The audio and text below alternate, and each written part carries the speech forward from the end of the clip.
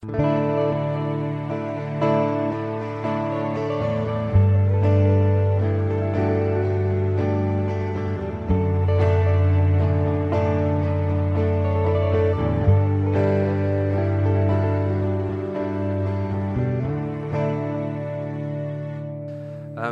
of you who might not know me, my name is Johnathan. It's a great privilege for me to share the word with you. And we're busy with a series called Dear Church. And I shared a little bit earlier on with Marnus and Dion.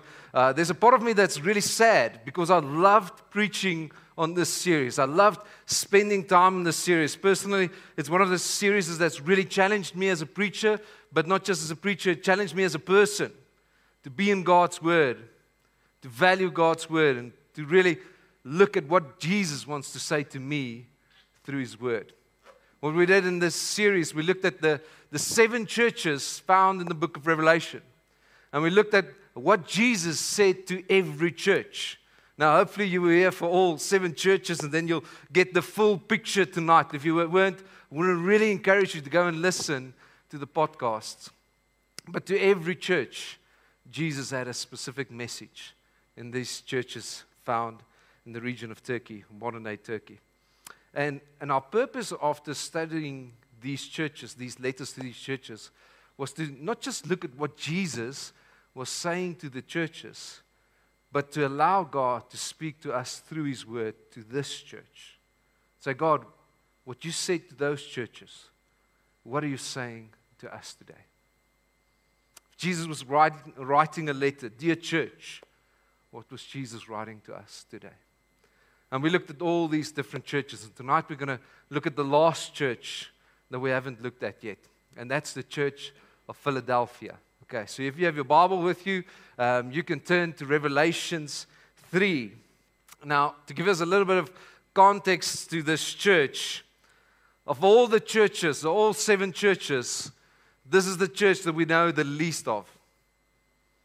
Very little is known about the church in Philadelphia. It seems as if this was a smallish church, as if this church didn't have a lot of significance and power. And you will see it as we study this later. But a little bit more about the city of Philadelphia.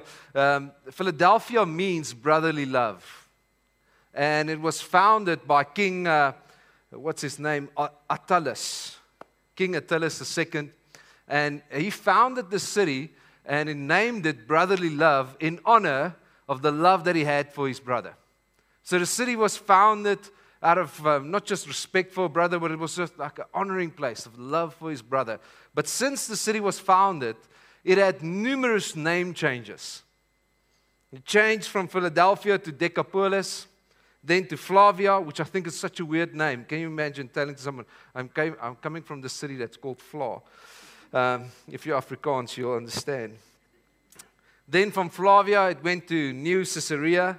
After the Caesar at that time helped the city financially, then they named it after the Caesar, New Caesarea. And then eventually Jesus moved back to Philadelphia. Can you imagine living in a city that's constantly changing its name? Some of us can. Some of us are coming from some places where you go, what's the name again? What's the new name? What's the old name? They've gone through a couple of name changes. Eventually they settled back on Philadelphia. But they also had a specific nickname. They were called Little Athens. So not only did they have this confusion about what's the name of the city, they also had a nickname, Little Athens. And they were named Little Athens because they were a small representation or a similar representation as to what was happening in Athens, the city of Athens. Now, the city of Athens was known for all the different gods that was being worshipped in the city. So Philadelphia, again, similarly, had many gods and different idols, similar to Athens that was worshipped in the city. Philadelphia, Little Athens. And the last thing that I believe is important for us to know about this city before we look at what Jesus said to them, because of its location, the city was in constant danger of earthquakes. just where they were situated, it was familiar, there was constant earthquakes. And in 17 AD, there was quite a significant earthquake, a massive earthquake that destroyed 10 cities in that region. Now get this picture. It's like modern day Turkey. It's an earthquake that shakes the whole nation. And one of the cities that's been destroyed through this earthquake was the city of Philadelphia. And there were constant tremors in the city. They were just living in a place where there was constant earthquakes and tremors, so much so that the people lived in fear. And many of the people of Philadelphia preferred not actually staying inside the city because it was unsafe. They preferred to stay outside of the city, to encamp around the city because of the earthquakes. So here you have this city. It's got constant name changes. It's full of worship, idolatry, different gods, different pagan beliefs, plagued by earthquakes. People are fearful. No, there's no stability. You can imagine just name changes, earthquakes. There's just no stability. And in this environment, there's a church, the Church of Philadelphia. And this is what Jesus said to them. Verse 7. Before we do that, let's pray together.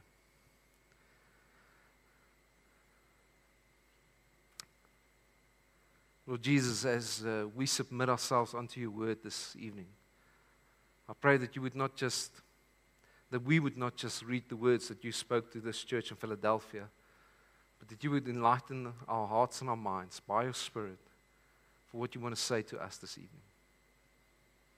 Lord, we can submit ourselves under the authority of your word, and Lord, submit myself under the guidance of your Spirit. May you lead us in all truth. And Lord, may your perfect will be done. May you protect us against any lies and any distractions from what you want to do. And Lord, ultimately, we want to see you glorified and that your word will be true in our lives. So Lord, would you speak to us? We thank you for your word, and we thank you for this opportunity. Amen. Amen. So Revelation 3, verse 7. This is what Jesus said to the church of Philadelphia. To the angel of the church in Philadelphia write, these are the words of him who is holy and true, who holds the key of David. What he opens, no one can shut, and what he shuts, no one can open. I know your deeds. See, I have placed before you an open door that no one can shut. We're just going to pause there for a moment. If you've been part of this series, you would hear a familiar tone, a familiar reminder that we have to look at how Jesus introduces himself to the churches. With every church, Jesus introduced himself in a different way, and every time it's something significant, something specifically that church needed to hear. So if we pause here and we look at how does Jesus introduce himself to this church? Now remember, Revelation is a revelation of the glorified Christ. It's not that this church didn't know Jesus, but the Revelation is written about the glorified Christ. So this is the glorified Christ that introduces himself to this church. And what does he say? He says, he is holy. First thing that you need to know about me, church, is I am holy. This is the distinctive attribute of God, meaning there's nothing like me. I'm absolutely pure, perfect, I'm set apart. I'm holy. Holy in motive and holy in character. Then Jesus goes on and say, and true. I'm full of truth. I cannot lie. I keep my word. I'm faithful and trustworthy at all times and in every way. I'm holy and I'm trustworthy. And then Jesus says, who holds the key of David. Now this is interesting. This is a direct reference to an Old Testament prophecy.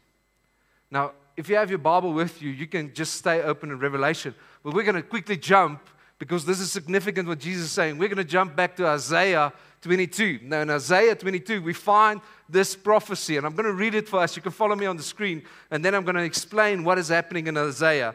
Isaiah 22, verse 22. I will place on his shoulder the key to the house of David. This is what Jesus is referencing. What he opens, no one can shut, and what he shuts, no one can open.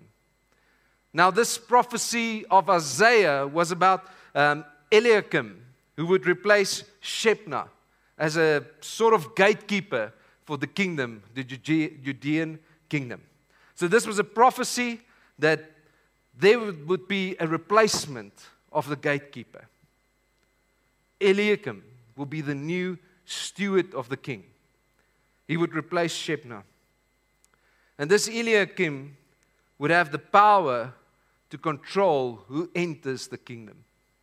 He would act as the steward of the king, which means he had the authority to decide who can enter the presence of the king and who cannot. He had the key of David. Now, this was a prophecy for that time, but it was also a prophecy that alluded to the Messiah. That one day the Messiah that will come from the house of David will have the key of David, and he will have the authority to allow whoever enters into the kingdom of God. So when Jesus says to this church, I am the one who has the key of David, when Jesus is saying, I have the authority, I am the Messiah, I am the one that has the power to allow you into the presence of God. I hold the key to the kingdom of God. And then he says, I'm the one who opens and shuts doors.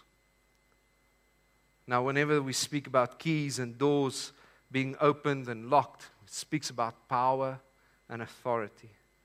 Jesus is saying to this church, not only do I have the authority and the power for the keys of the kingdom, I'm also sovereign, and that I can decide which doors are open, which doors are closed. 4 things that Jesus says to this church about himself. Different than how he revealed himself to other churches. So Jesus is revealing himself to this church as the holy, trustworthy, all-powerful, the one who has all authority, and the one who is sovereign, the sovereign God, speaking to this church, to this seemingly insignificant and weak church. What does this sovereign, holy, and powerful God say to this weak church? I know you. And I'm the one that's opening doors and closing doors. I'm with you. I don't know about you, but this should encourage us greatly. Because no matter how weak or little, insignificant, or far from God you feel tonight, the all-powerful, almighty, holy, trustworthy, and sovereign God says, I know you, and I'm with you.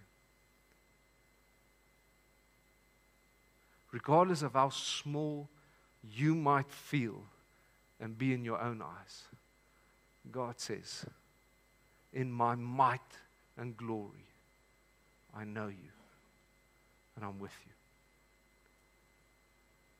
Those of you who are going into new directions, those of you who are writing exams and facing certain challenges, what a great comfort to know that the sovereign, holy God says, I know you. I know what you're going through, and I'm with you. And this is what this all-powerful, sovereign God says to this church. He speaks now from a place of power and authority. And he says to them, I know that you have little strength, yet you have kept my word and have not denied my name. I will make those who are of the synagogue of Satan, who claim to be Jews, though they are not, but are liars, I will make them come and fall down at your feet and acknowledge that I have loved you. Since you have kept my command to endure patiently, I will also keep you from the hour of trial that is going to come on the whole world to test the inhabitants of the earth. I am coming soon. Hold on to what you have so that no one will take your crown. The one who is victorious, I will make a pillar in the temple of God. Never again will they leave it. I will write on them the name of God and the name of the city of my God, the new Jerusalem, which is coming down out of heaven from God. And I will also write on them my new name. Whoever has ears, let them hear what the Spirit says to this church.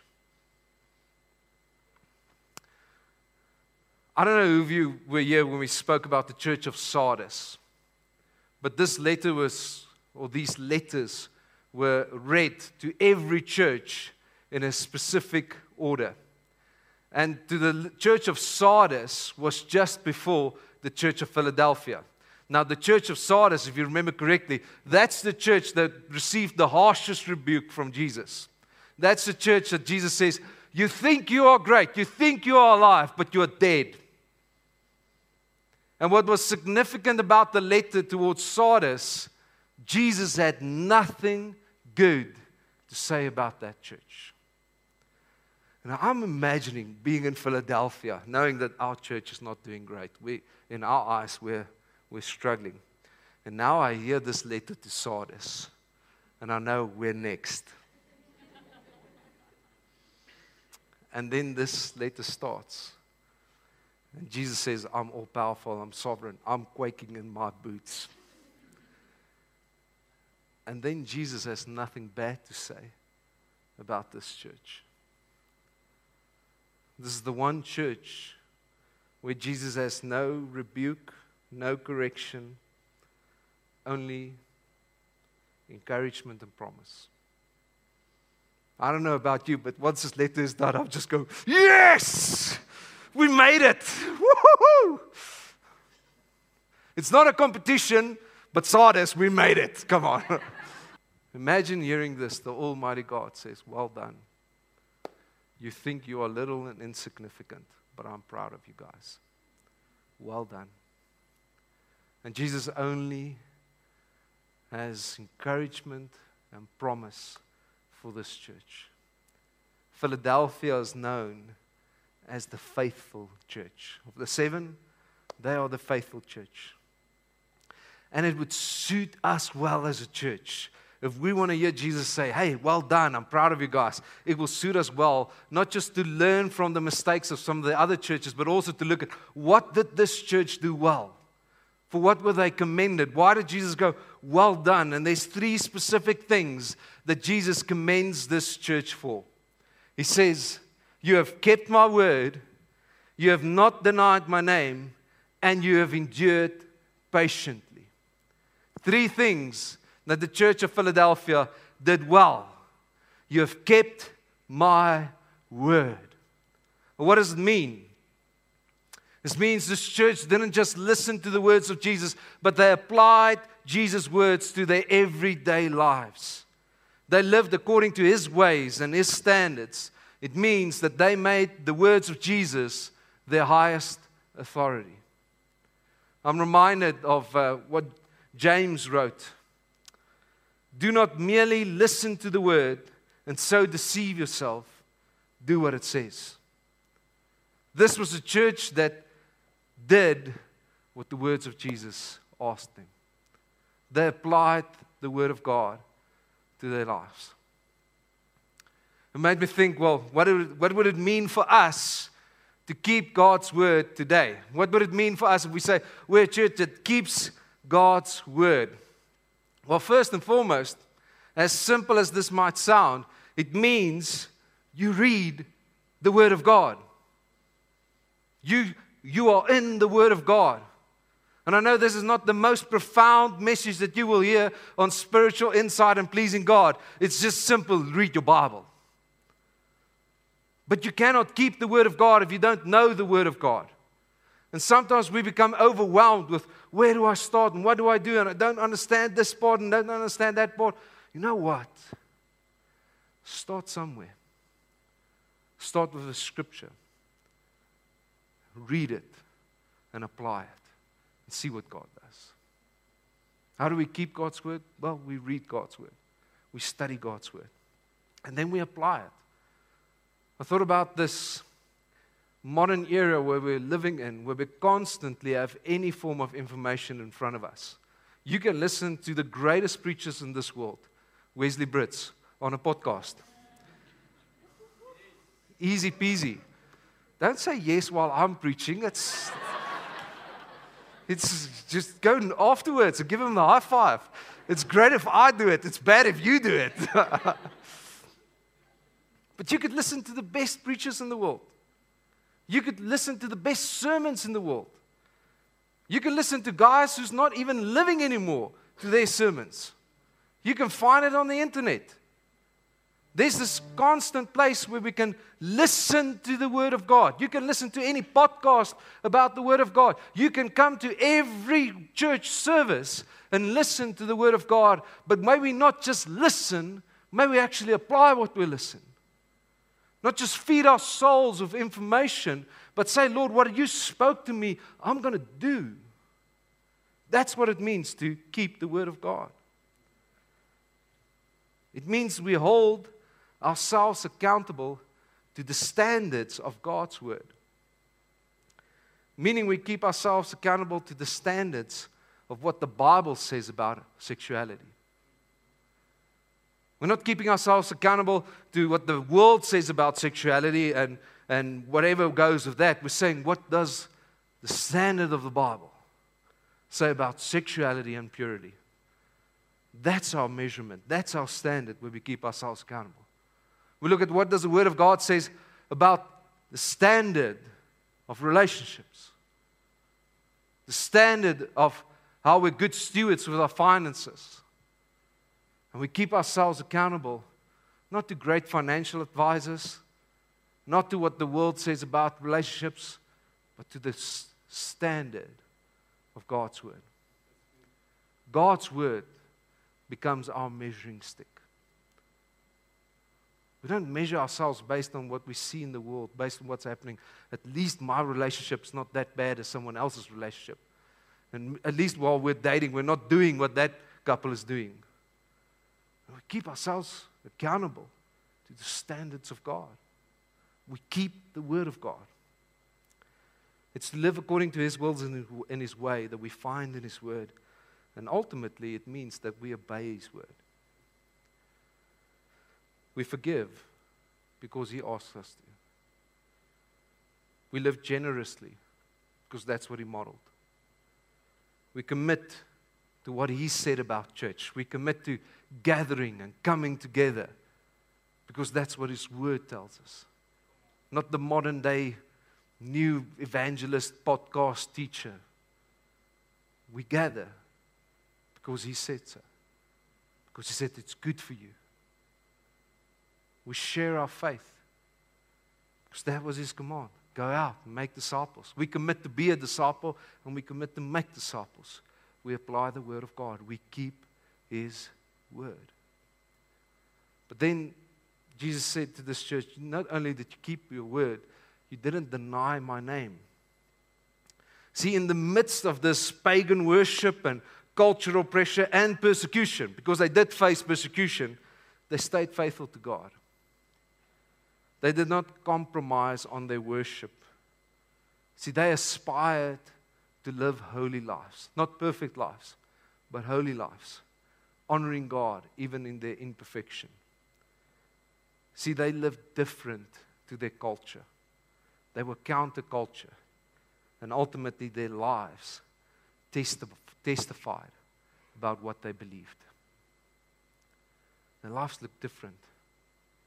They didn't deny Jesus. Ephesians 4, Paul writes to this church, not to this church, to the church in Ephesus, and he says, I urge you to live a life worthy of the calling you have received. I imagine this church in Philadelphia hearing these words of Jesus, and in a moment turning to each other, giving each other a high five. Say, we are living in a way that is worthy to the calling we've received. Our lives, our lifestyle testifies about God. We didn't deny the name of Jesus. We didn't compromise on who He called us to be. We didn't compromise our worship. We didn't become part of culture. We rose above culture. I thought about how would we deny the name of Jesus today? Because this church faced persecution. And there are many churches in this current world facing persecution. Churches that would suffer just by mentioning the name of Jesus. Churches that would lose people, that would lose family, that would lose opportunities, and in some cases, even lose their lives. It is happening today. But let's be honest, it's not happening to us. And I'm not advocating that someone should start persecuting us. I'm really thankful. I'm thankful that we can gather like this and worship God and not fear persecution. But our persecution looks a little bit different. See, it's different when you say deny the name of Jesus and you're forced with a decision. I think there's a danger in the modern day church that we deny the name of Jesus without even knowing it. So how does it look for us to deny the name of Jesus? How does our form of persecution look? I want to suggest tonight that we deny the name of Jesus when we live a life of compromise. When we have double standards because of social pressure. Out of fear of confrontation and rejection, we compromise on what God has called us to. We stay quiet when actually we should say something. We laugh at the jokes that we know we shouldn't laugh. We start to speak the way that the world speaks. We start to value what the world values. We start to look at the things that the world looks at. To act in one way with Christians, with our spiritual family, but to act in a completely different way when we're with non-Christians. When our actions and our words don't match up. I believe we deny the name of Jesus. See, our denying of Jesus is not so much about the words that we say. It's about living a life that's inconsistent with the word and character of God. It's not honoring God with our lives. It's when our lives looks the same as anybody else's life. There's a scripture in Revelations that says, they overcame by the blood of the Lamb and the word of their testimony. There's nothing that Satan can do about the blood of the Lamb. It is done. It's done on the cross. There's nothing that the devil can do about the blood of the Lamb. But he can steal your testimony. And I feel as a modern day church, that's one of the things that we have to guard and fight for is our testimony. That we'll be able to go through the way that we live. There's a God that deserves more. There's a God that's greater. That the world will look at us and go, there's something different in that person's life. But if we lose our testimony, we lose the power of our witness. This church did not deny the name of Jesus in the midst of persecution, in the midst of social pressure, and in the midst of rejection. They lived differently. And then Jesus commends them. And he says, you have endured patiently. See, even though you faced this rejection and persecution, they stayed faithful. They endured. They didn't give up. And I thought about this, and I thought about an endurance race. Now, just for clarity, I've never done an endurance race. Okay. So I'm speaking on second-hand experience. What I've heard. Anybody done an endurance race? Oh, wow. Okay. Well done. Really. I was just thinking about it and I got tired. But thinking about endurance, you won't hear someone say to a sprinter, well done for enduring. You just don't hear it. Well done in that sprint. You really endured till the end. That 10 seconds must have been tough. Endurance requires time. It requires, you would say to someone who ran a marathon, who did an endurance race, well done for enduring. Because enduring means that you've overcome many obstacles and challenges, and you've endured. I imagine doing this enduring race, that there is so much challenges and obstacles that you would face that there's enough opportunities to get discouraged and tired and to give up. Walking with Jesus is an endurance. It's not a sprint. And there's enough opportunities for us to get discouraged, tired, give up. But this church endured. What does it mean for us? It means to trust God no matter what. To hold on to His promises even when you cannot see breakthrough. It's to choose to worship Him even though we might not feel like worshiping. It's worshiping Jesus through the storms of life. It's even when I cannot understand or see the will of God in my circumstances to still choose to say, God, even though I don't understand and see your will, I will choose to follow you. It's when we face the difficult why questions. Why is this happening to me? Why is this part of my life? Why am I facing this? And why is God allowing this? It's in those difficult moments to still say, God, you are sovereign. And even though I don't understand, your ways are not my ways. I trust you. It's what it means to endure. This church kept the word of God. They did not deny the name of Jesus. And they endured patiently. And therefore, Jesus responded in a very specific way to them. Jesus says, because you've done this, I will.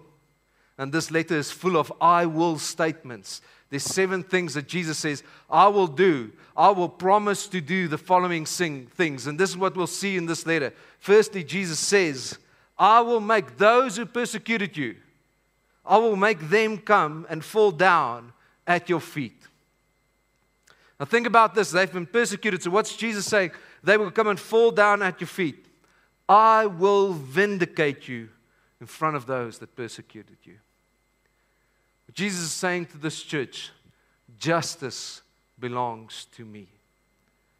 And I will justify you in front of your enemies. I will vindicate you. I will lift you up. But then he goes on to say, and they will acknowledge that I have loved you. Now think about this phrase. What would God have to do that their enemies would acknowledge that He loves them? Now, depending what your view on God, if you think God is a manipulative God, you would maybe have this picture that God would force these enemies, force these people that's been persecuting them to acknowledge that the others the church has loved. But that's not the God that I serve. That's not the God that I see in the Bible. I believe God is saying something much more significant to this church. I believe in this moment when God says, others will see that I loved you. What God is saying to this church is, hold on and watch me now. I'm going to do something that's so significant in your life. I'm going to pour out my love on you in such a way that others will have to go, they are loved. I'm going to expose my love in such a way to this church that even those who persecuted you would have to go, there's something different. There's a favor and a grace and a peace and a protection. They must be loved. God says your enemies will acknowledge that I love you. What God is saying to this church. Watch me now. I'm going to just lavish you with my love. It's Valentine's month. And I'm going to do it in such a way, even those who don't believe will acknowledge that I love you. And Jesus goes on, says, I will keep you from the hour of trial. There's many disputes about what does it mean. Does Jesus say He will take them through trial and protect them? Does Jesus say, when there's trials, I will take you out of the trials? Or even some believe that this is a reference to the rapture. Before the great tribulation, Jesus will take them out of the world. We don't know. And it would be not wise of us to speculate on what this means. But what we can hold on to, Jesus says, because you loved me, you kept my word, you've endured, I will protect you. We can know as a church that if we hold on to Jesus, God says, I will protect you in the time of tribulation. Jesus goes on and says, I will make you a pillar in the temple of God. I will make you strong. I will bring stability. And then Jesus says, I will write on them the name of my God and the name of the city of my God and the new Jerusalem, and also write on them my new name. So Jesus is speaking about identity. He's saying, I'm going to do something new about identity in your life. And I thought about, how can we explain this in a better way that we understand? Now, if you think about an identification card, think of an ID card or a passport or anything that gives your identity. Your name says who you are. Your surname defines from which family you're from, which family you belong to. And your citizenship says where you belong. Jesus says, I'm going to give you the name of my Father. But Jesus is saying, you're going to be adopted. You're going to become sons and daughters of God. The name of a city, the New Jerusalem. I'm giving you a new home, a new citizenship. You belong not of this world. You are not from this world. You belong to heaven. And nothing will take that away. And because you belong to heaven, there's a new purpose on your life. You don't live for this world. You live for your real home. And then he says, I will write my name on you. See, when Jesus says to this church, you will be defined, not by what you do, but who I am. Because my name will stand over you. So when people look at you, they don't see sinful Johnathan, sinful Said, sinful whoever. They see the blood of Jesus. It cleanses us. They see a justified Son of God. When Jesus says, I'll give you a new name, a new place, and a new family, Jesus is saying, I am defining where you belong, I am defining to whom you belong, and I am defining who you are. I'll give you a new identity. And then Jesus gives this one warning. Verse 11. I am coming soon. I'm coming soon. Now, to the other churches, this was bad news. Jesus said, I'm coming soon, change quickly. To this church, it was an encouragement. Jesus is coming back. I'm coming soon. Hold on to what you have so that no one will take away your crown. Jesus is saying, I'm returning. I'm returning for my bride. Hold on. Do not slack. Stay faithful. Friends, do we live with a mindset that Jesus is coming back? Do we enter every day with the mindset Jesus will return to this earth?